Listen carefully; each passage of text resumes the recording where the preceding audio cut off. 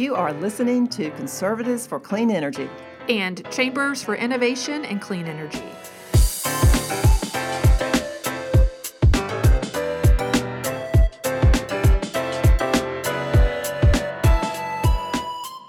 Hi, everyone. Thank you for joining us today, and welcome to today's podcast about clean energy champions in North Carolina. I'm Susan Munroe, Director of Economic Development with Chambers for Innovation and Clean Energy. And I am Laurie Barnhart, the North Carolina Executive Director of Conservatives for Clean Energy. Today we're here to talk about the 5th annual Clean Energy Champions Luncheon, which our two organizations co-hosted at the stunning Proximity Hotel in Greensboro. Wow, it was such an incredible event with some great award winners and their stories of clean energy leadership in our state, which we actually celebrate each year during this event. And we also had a very interesting and quite possibly groundbreaking panel discussion with 3 top legislators from North Carolina and South Carolina talking about what's on the horizon for energy policies in the Carolinas. And Susan, you are exactly right. It was just an amazing event. We had a great turnout at this year's luncheon with business leaders, Chamber of Commerce directors, legislators, and other clean energy partners. But after the event, the two of us started talking and brainstorming about ways we could share some of these interesting stories and conversations. So we decided to record this podcast, which we hope everyone listening will enjoy, and most importantly, help us share it via your social media accounts to your friends and colleagues. And we're also going to share more details about our two organizations as we go along. So please check out our websites for more information and about our organizations and about this year's Clean Energy Champions Luncheon and Awards winner. Laurie, why don't you share a little bit more about Conservatives for Clean Energy? Sure, Susan, thank you. At Conservatives for Clean Energy, we work to educate conservative policymakers, opinion leaders, and other conservative North Carolinians on the benefits of clean energy, specifically solar, wind, energy efficiency, smart grid, electric vehicles, and clean energy adoption. As conservatives, we know that market competition and customer choices are 2 of our core beliefs, which also benefits all of us as electricity ratepayers. Please visit our website at cleanenergyconservatives.com. Great, thank you, Laurie. And Chambers for Innovation and Clean Energy, we assist and we support chambers of commerce, and we help them navigate the opportunities for clean energy development in their communities. And you can find more information about Chambers for Innovation and Clean Energy at our website, chambersforinnovation.com. Susan, one of the most important things about this event that we give is recognizing our clean energy champions. And tell us a little bit about our 2 chamber awards. Well, we recognized 2 chambers this year for their outstanding leadership in clean energy development. And those chambers were the Outer Banks Chamber of Commerce and the Edenton-Chowan Chamber of Commerce. And then I think, Laurie, we also handed out some business and corporate awards. We did. Would you tell us about those? Sure. The recipients of these awards were Mad Mole Brewing in Wilmington, which is awesome, by the way. I went there and had an amazing time. And then Ingersoll Rand in North Carolina and Fifth Third Bank. And then we had our legislator awards, Susan. And tell us about those and who got those. Well, we were really pleased to recognize Representative Larry Strickland, and we also recognized Senator Rick Horner for their outstanding leadership in clean energy development in North Carolina. Laurie, we're actually going to share a great soundbite from award winner Representative Strickland that he shares about how he has a constituent who told him a story about a trip to his mailbox. I had a gentleman at a country store when Senate Bill 559 came over to the House. He said, that bill is not complicated, Representative Strickland. He called me Larry. He said, in our monthly budgets, we can control how much rent or how much our house payment is. We can control how much groceries we buy in a month time. We can make choices even with our medicine. But when we walk to that mailbox and get that electric bill out of the mailbox, we're at the mercy of the energy company. And I remember growing up on a tobacco farm. Yes, when we went to the mailbox and got the power bills for our different farms that we were trying to cure tobacco, it was just, you never knew. And that's what I want, a low competition rate for my rate payers throughout this great state of North Carolina. So now we're going to move into the actual panel discussion. As we mentioned earlier, this was the 5th annual Clean Energy Champions Awards Luncheon. And in addition to announcing awards, each year's event always features a panel discussion with different business leaders and some of our award winners who discuss various clean energy topics. So this year, we took a different path, and we featured North Carolina General Assembly members across North Carolina and the Southeast to discuss energy policy in the Carolinas. They discussed monopoly utility-controlled market structures and customers' growing demands for greater and easier access to clean energy. We invited 3 legislators, 2 House representatives from North Carolina and a senator from South Carolina, for what became a very exciting and interesting panel discussion. Mark Fleming from Conservatives for Clean Energy guided that discussion, and we've picked out a few of the best sound bites for you to take a listen to.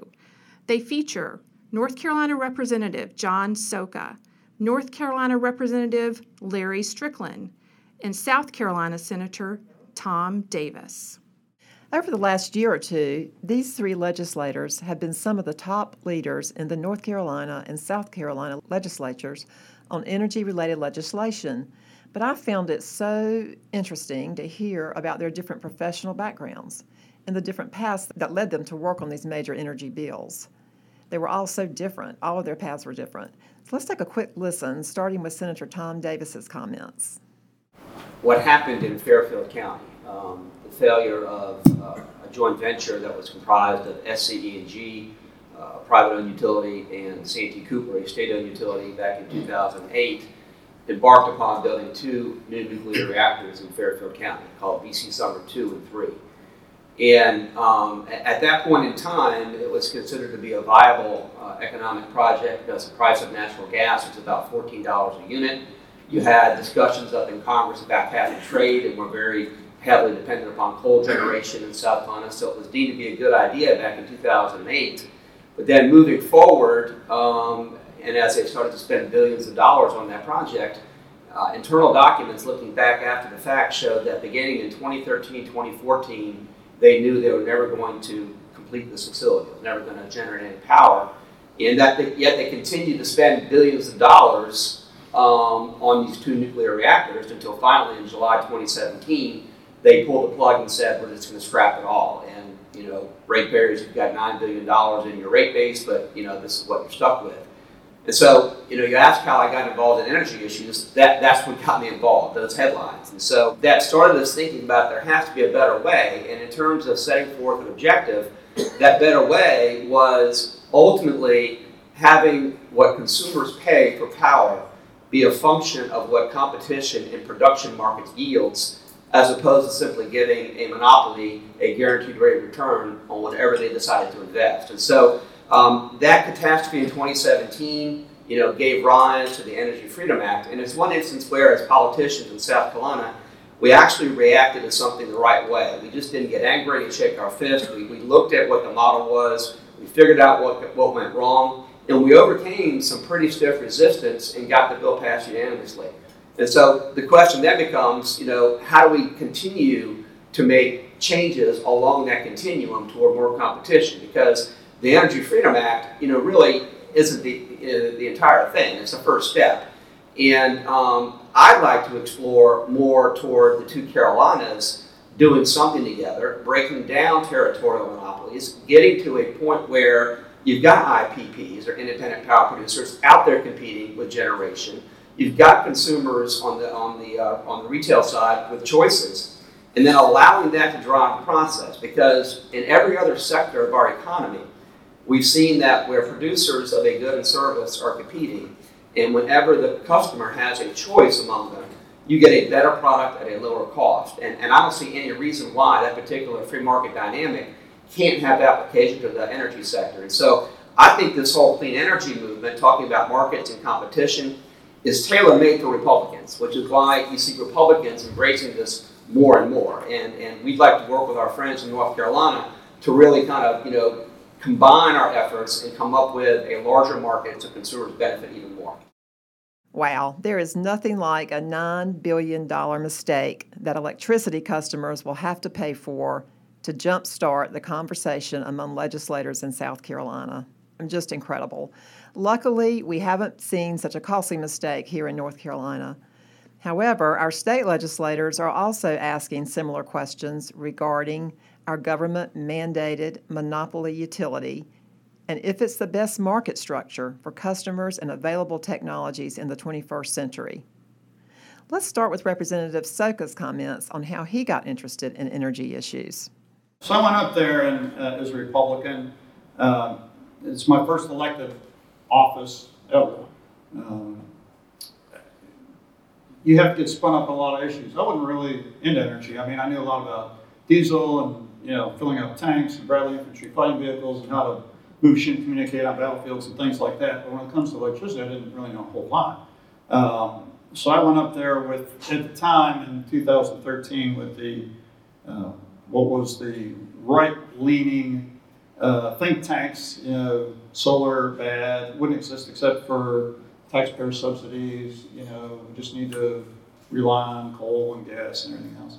And I went on this 6-month journey of exploration into energy, trying to figure out where truth really was. So when I did the numbers, I was convinced that solar in particular made economic sense. And being a good conservative, if it makes economic sense, I'm for it. Kind of one of these things that I got very interested in, and you're very generous in calling me an expert. I think most people in this room have forgotten more about power than I'll ever know. But it's given me enough knowledge to be able to jump into complicated issues to figure out where that meter is. And, where that meter is really where should the policy go. And that's pretty much the most important thing, is figuring out the correct policy. Everybody has their opinions on policy, but I always work for the people who sent me to Raleigh, my constituents. I work in a larger space for the people of North Carolina to try and craft good public policy that allows free markets to work like free markets should. It allows innovators like many of you in this room to go out, innovate, bring new things to market. I mean, I think that's what made America great. At least that's what I believe made America great. So those are the type of issues that I push, and I'm on the side of innovation and free markets. So when it comes to this highly controlled energy monopoly and system that we have here, it kind of rubs me the wrong way because it's a monopoly, and I get the history. I've studied the history of how power came to be in the country. I get that. I just think that we're right now at a tipping point, if you will, for two things. One, that the current regulated monopoly structure that we have in North Carolina has seen its best days. Those best days are behind it. I think we need something else. And I'm not going to name any state in particular, because I don't have a particular state that I think has the way to go. We need as Senator Davis says, we need a Carolinas, plural, solution on this. So I'm looking to the future to figure out what that solution is. That's where I think we are. I would invite the all industries on either side of the issue to work collaboratively with us, with the Utilities Commission, with the governor's staff, to try and figure out what is the best solution for the Carolinas. Not just for any one company, but for all companies, for the consumers. We have to be more consumer-centric focused.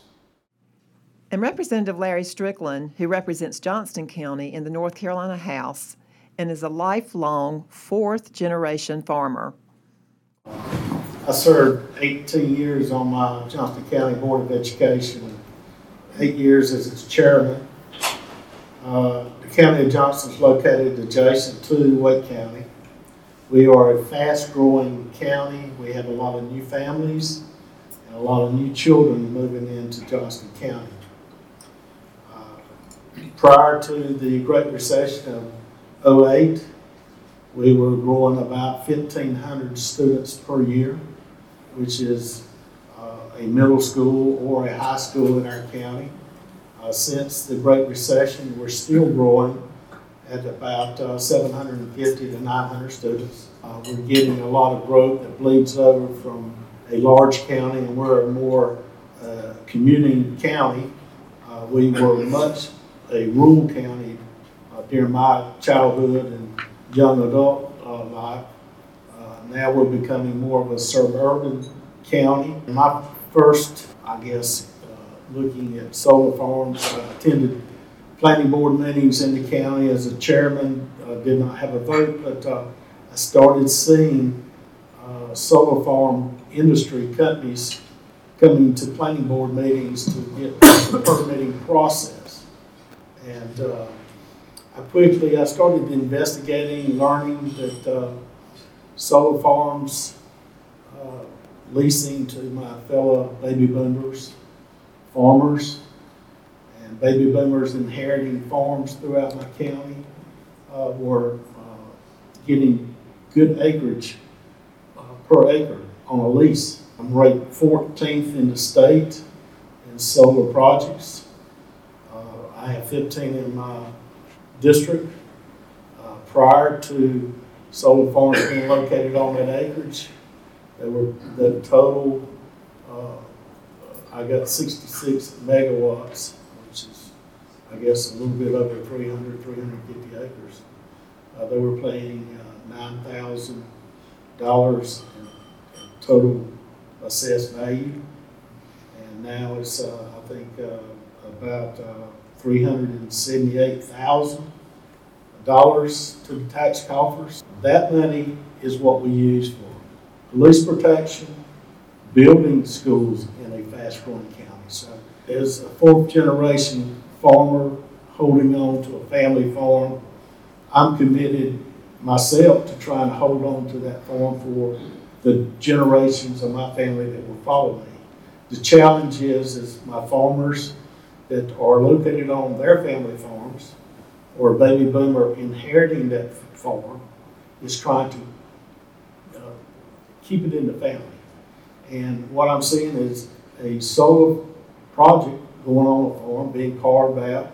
It gives an additional revenue stream to that farmer that wants to continue to farm that land, or it enables maybe an absentee owner that owns a family farm having a revenue stream where they can pay the taxes, but also have additional money as they get older in life, and reverting it back to a family farm that could be tended. But once you ever sell that farm to a developer and roottops start growing out of that ground, you never get that farm back.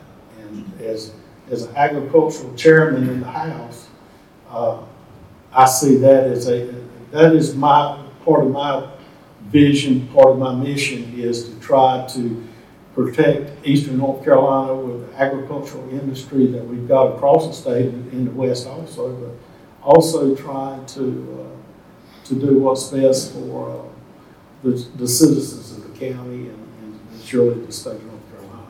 But I want to try to preserve our rural settings of North Carolina and try to help those farmers that are trying to survive during those bad years. And to me, I see this as a perfect fit. That is the story I preach when I get out and moving around. That I've seen it, I see it work, I see money coming into county coffers, and I see the farm land that's being able to be preserved, having a solar project on your farm. I really liked hearing about Representative Strickland's previous experience on the school board and really having to figure out ways to build and pay for new schools each year in one of our state's fastest growing counties. And I liked how he quickly connected the dots between solar projects giving farmers new critical revenue via leasing part of their land and generating new property taxes for the county government. In fact, he said something pretty impressive, that the property tax payments that the solar companies are paying is a 4,000% increase than what that same land used to pay. And one of my favorite parts of the panel discussion came when Representative Szoka gave what he called an altar call, or call to action, as he explained the importance of the business and chamber leaders at the event to get to know their legislators, share their stories, and help legislators develop energy policy and related legislation that works for them. He also specifically mentioned how powerful the co-owners of Mad Mole Brewing's remarks were as they accepted their awards, regarding the positive economic impact of their decision to use solar.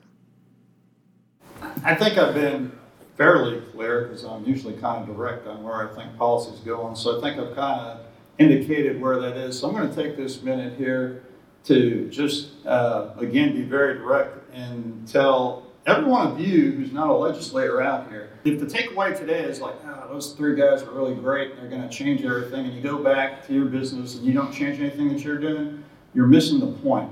Because this is like an altar call. I'm giving you a call to action right now. Because it's not just to legislatures and elected politicians to do deep dives, maybe like we did, and figure out this policy. Energy policy is incredibly complex. You all know that. It's just like running a business. If you don't get into the weeds in your own business, you're going to fail. Okay? You got 120 members in the House in North Carolina. You got 50 members in the Senate. When I first started being a solar proponent, I got the nickname of Solar Szoka, which certain people said they thought that was bad. I wear it like a badge of honor now. But I have, along with many of you in here, have helped educate other legislators about the complex issues with which we deal. The best people to help educate them is you. You go talk to the legislature in your district. Go talk to the legislature in your district. I mean, we all have these whatever days when people come up to the State House and you get like 5 minutes and it's like a little revolving door. Nothing ever happens. Each and every one of you, each and every one of your employees, each and every person in your organization needs to embody what you believe in, fight for your industry, fight for what you believe in your organizations. They need to be talking to their representatives, to their senators. Okay, that's how education happens. It's very unusual, like for the three of us to really jump into any policy or any area of it. That's not normal. So, the House has got 120 members. There's probably 10, 15 who understand more than just a little bit about energy. So, where's the mole, folks? I mean, go. I just want to drink a beer just because of the name, anyway. But when you go back, figure out who if you don't know, find your representative and your senator and go talk to them and tell them how important it is to your business. And give the same speech you gave up here. It was awesome. Stu, for your company, we've already talked, I know you do that. Each and every one of you do that. If you want to see change, if you want to have a nice meal, collect for people, get awards, you go back and run your business and pretend like none of this ever happened, that's fine, but know good and well that you're not helping. So these organizations that y'all belong to are more than just about being an organization and awards banquet once a year, which is really awesome, and thanks for doing this, and all the good things you do. So I say this to every group I go to, I'm saying it again, that the real change we need comes from you connecting with your elected officials. I also thought it was interesting to hear all three Republican legislators talk about their shared goals to bring greater market competition and customer choice to the Carolinas' monopoly utility business model, and potentially working together to craft new energy legislation that could work better across state lines, since our economies, many of our businesses, and our power lines cross over state borders. I want to say John's right. The whole subject matter of energy production, transmission, and distribution is incredibly complex. But the underlying principles that we're talking about are fairly simple and that people intuitively get.